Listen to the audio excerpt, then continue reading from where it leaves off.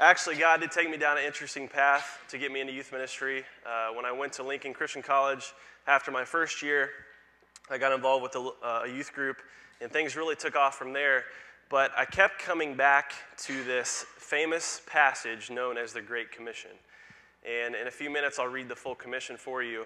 But the first two words of that commission is therefore go. And those two words have challenged me ever since then. And I like to think I've been going ever since.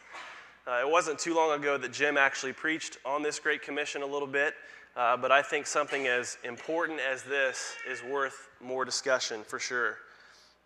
You know, as a youth minister, one of the challenges I have is not just for the here and now, but also the future of kids, making sure that their futures are bright when it comes to their walk with God.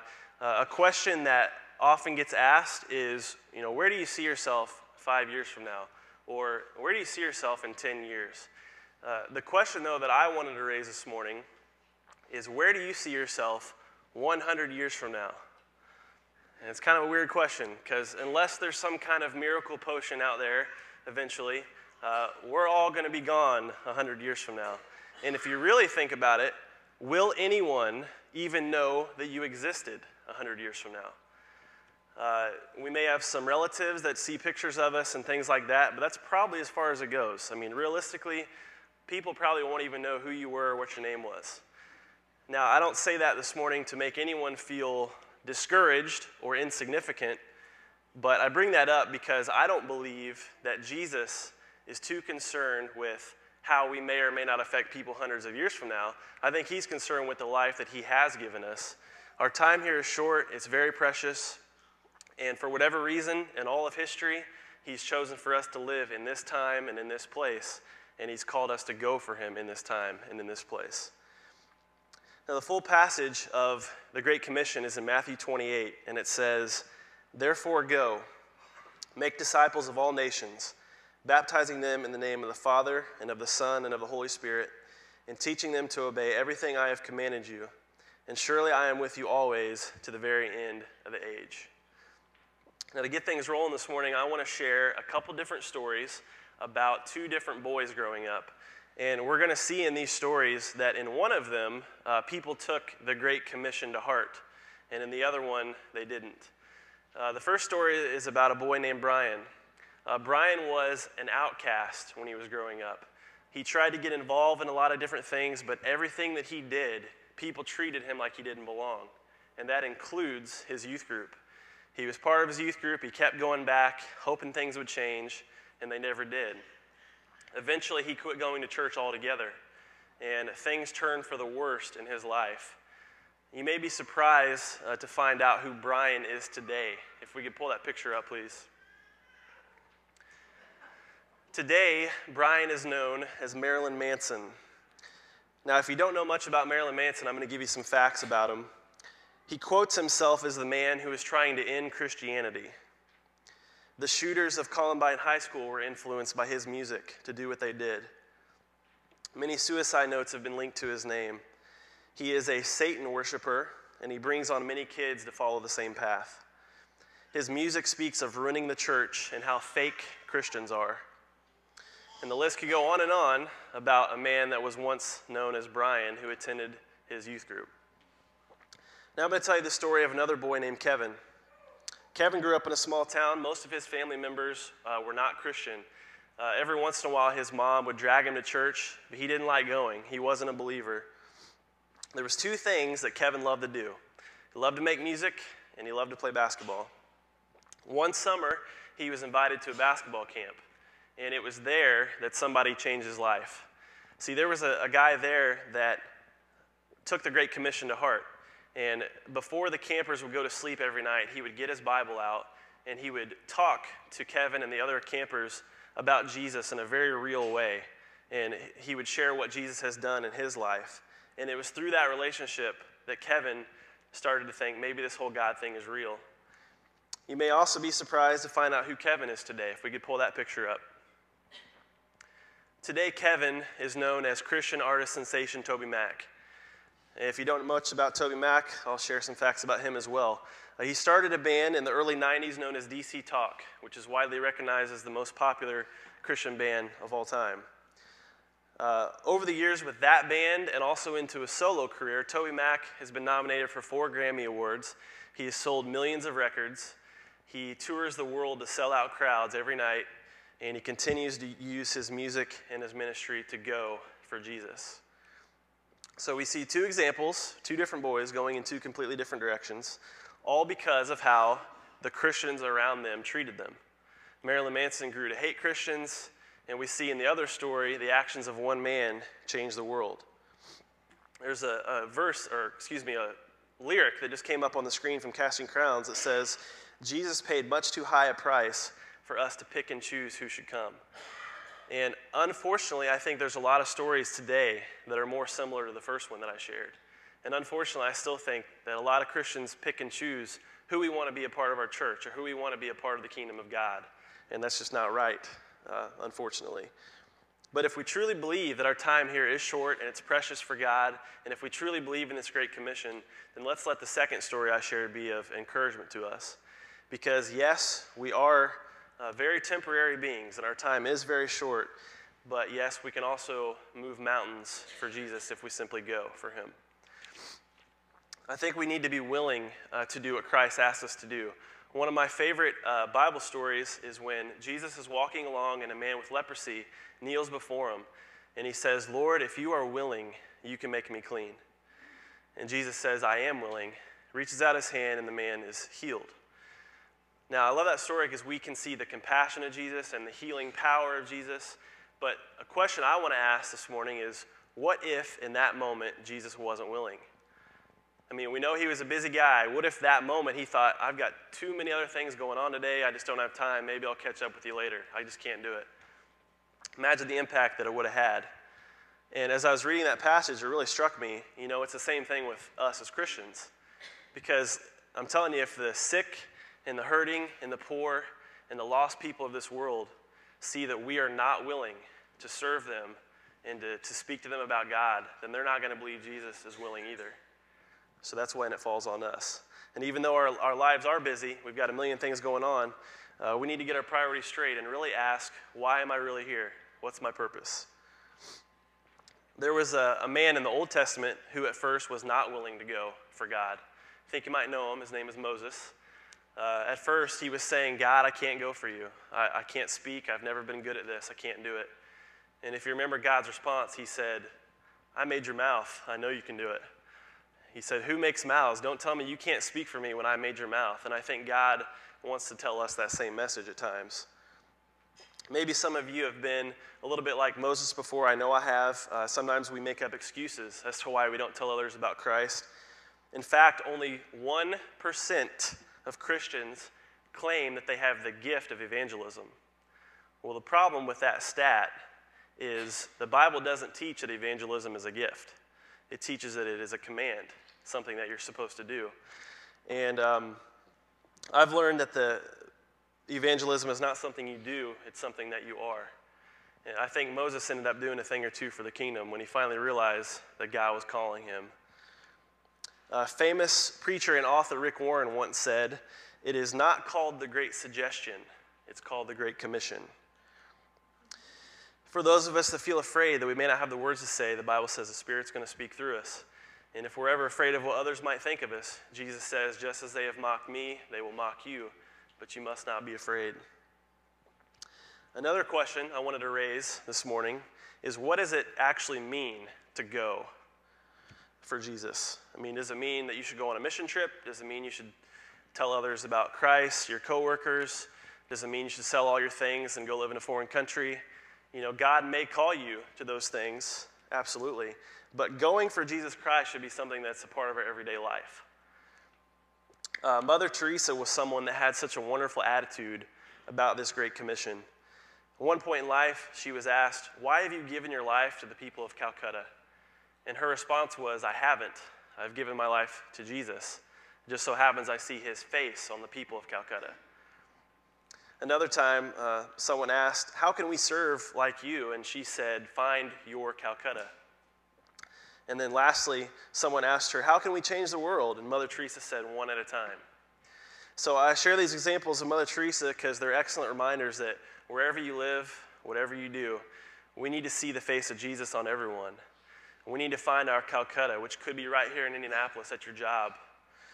Could be, you're called to Africa or somewhere else. Whatever it is, we need to see the face of Jesus on everyone. And as she said, though we can't change the whole world, we can start one person at a time and one day at a time. One of the quotes I've always liked is one that says, always preach the gospel, and when necessary, use words. So this quote's obviously about actions speak louder than words. I definitely believe they can. However, Jesus also calls us to boldly use our mouths to speak for him. And he calls everyone to do so. Another quote I like is, if you only lead by example, you're not a very good leader. We got to have actions and words. I also believe we need to have a sense of urgency about our faith because our time here is short.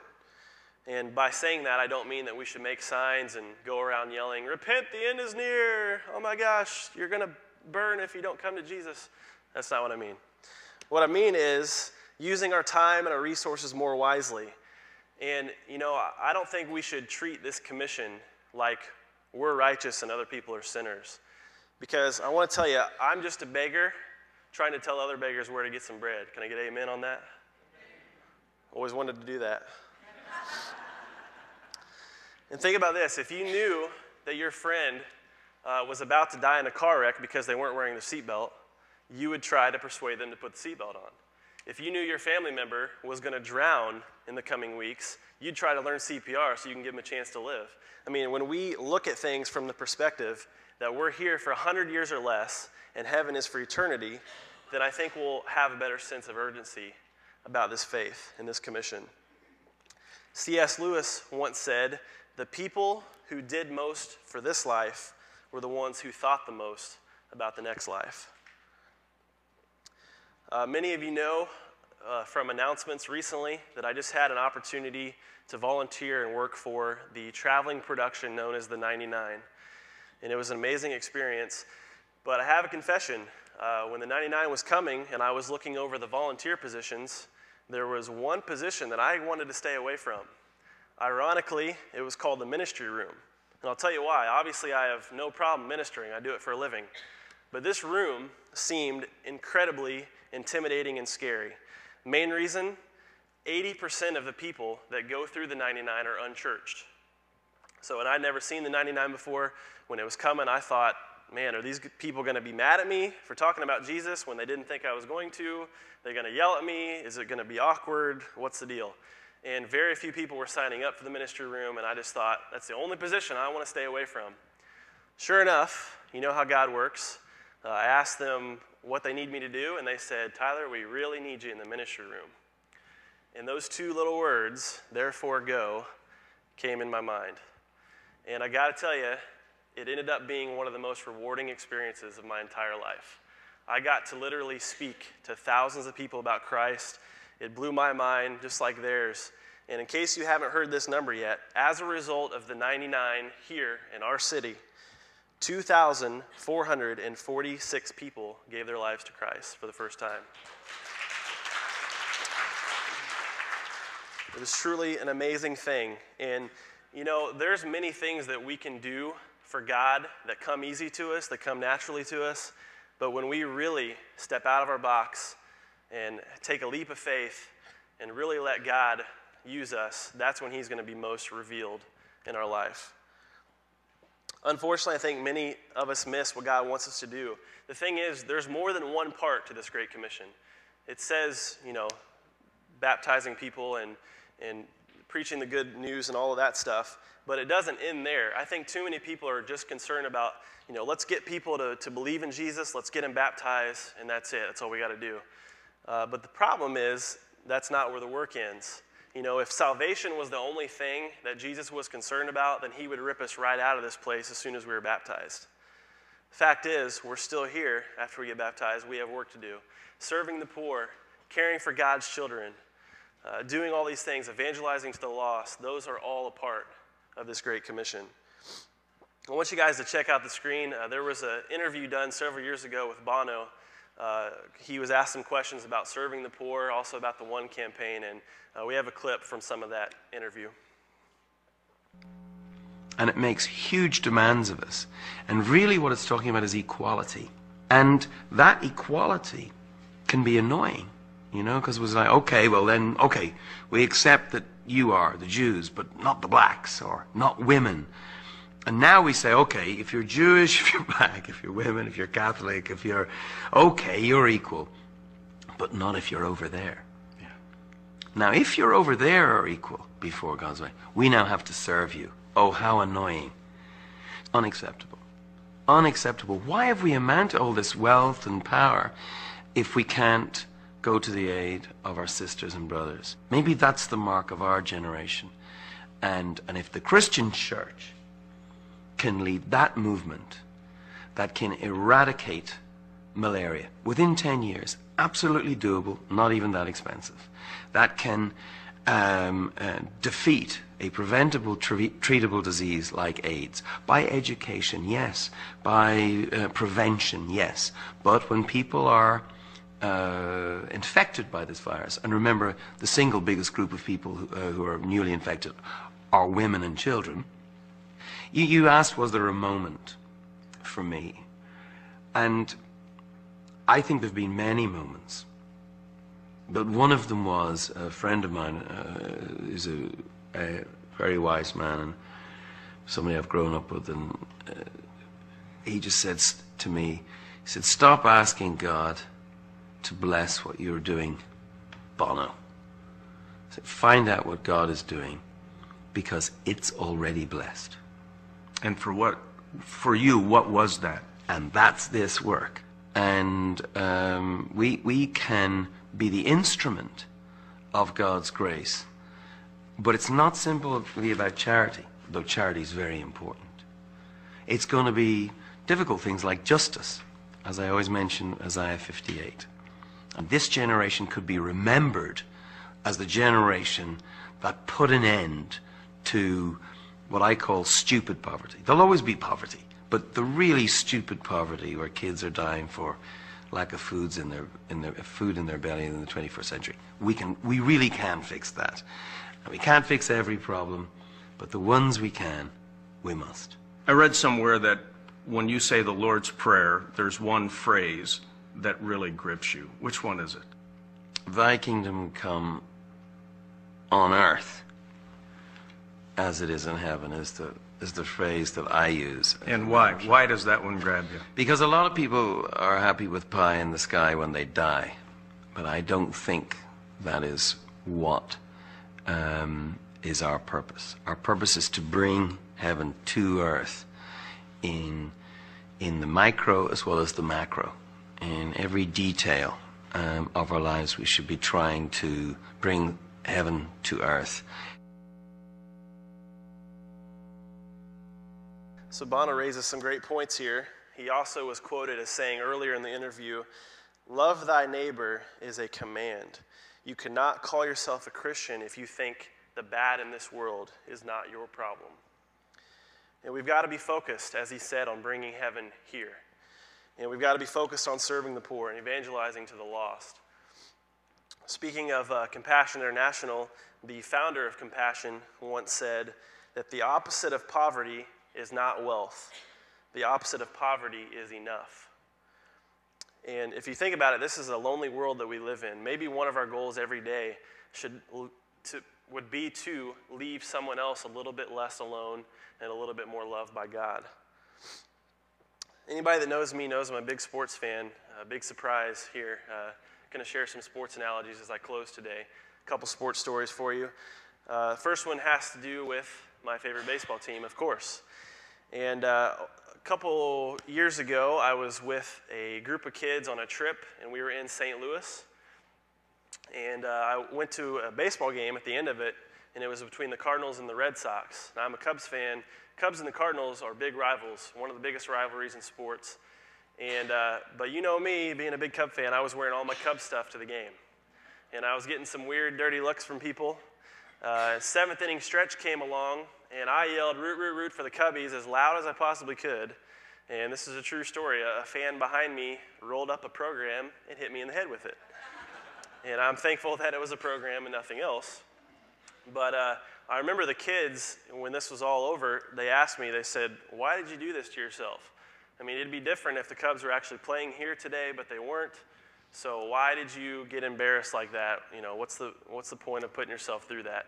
And my response to them was, I don't care if I'm the only one in this entire stadium that loves the Cubs. I'm going to stand up for them. And then I remember thinking, it sure would be nice if people would say that about Jesus once in a while. Where if we're the only one in our entire workplace or the only one in our entire school, only one in our entire city sometimes it feels like that loves Jesus, will we love him enough to serve his people and to go for him? Last story I'd like to share, also sports related. Some of you may remember it. It was in the news a couple years ago, I believe. There was a college softball game going on, and it was the last game of the season. And one of the players, her lifelong goal, I guess you could say, was to hit a home run in a collegiate softball game. She was a senior. This was her last chance, last game. She stepped up to the plate and she hit a home run, hit it over the fence. That's the good news. Bad news is, as she was approaching first base and she saw the ball go over the fence, she jumped in the air and came down and tore her ACL. And she couldn't move. She was in pain, obviously. Now, a couple things you need to know, a couple rules. Number one, if you don't literally touch all the bases, it doesn't count as a home run.